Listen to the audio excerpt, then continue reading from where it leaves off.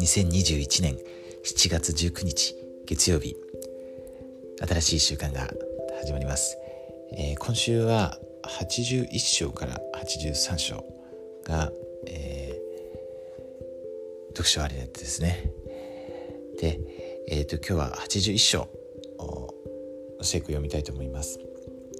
この81章は、1832年の3月に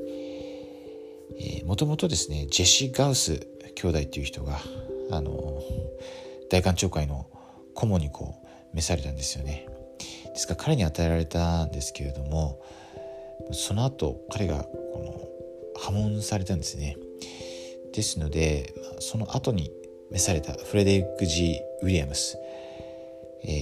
彼がその後をですね、引き継いだわけですけれども、彼の名前として、啓示が書かれています。ですので私たちにもですね、いろんな、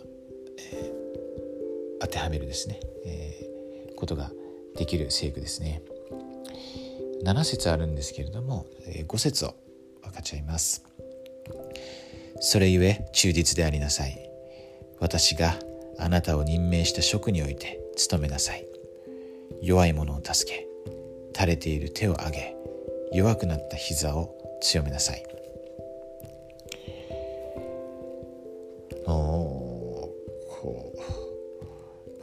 他にもですね、いろいろな助言がですね、大官庁であるジョセフ・スミスを支えなさいっていうことであったりとか、祈ることであったりですね、いろんなことは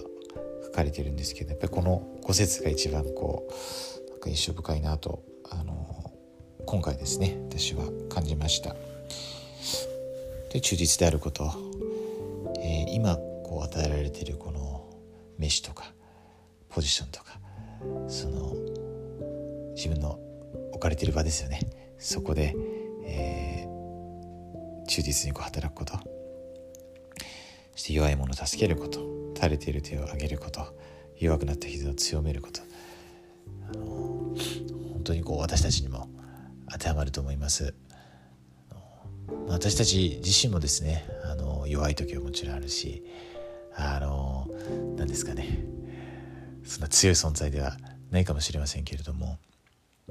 私たちの助けを必要としている人はたくさんいますよね。ちょっと目を周りに向けると奉仕する機会とか本当にたくさんあります。私たちが今日そのような機会をですね、見出して、そしてミニスタリングすることができるように、心から願います。そして私たちがそういう、弱い者を助けるときにですね、それは主に仕えていることだということですね。それが真実です、真理です。そして、いつかですね、人を愛するときに本当にマタイの25章にあるような言葉を主は私たちにかけてくださいます。そのことを心から明かします。これが主の言葉であってですね、そして私たちがそれを自分自身に当てはめるときに本当に大きな祝福があるということを心からイエス・キリスト様の皆によって明かします。アーメン。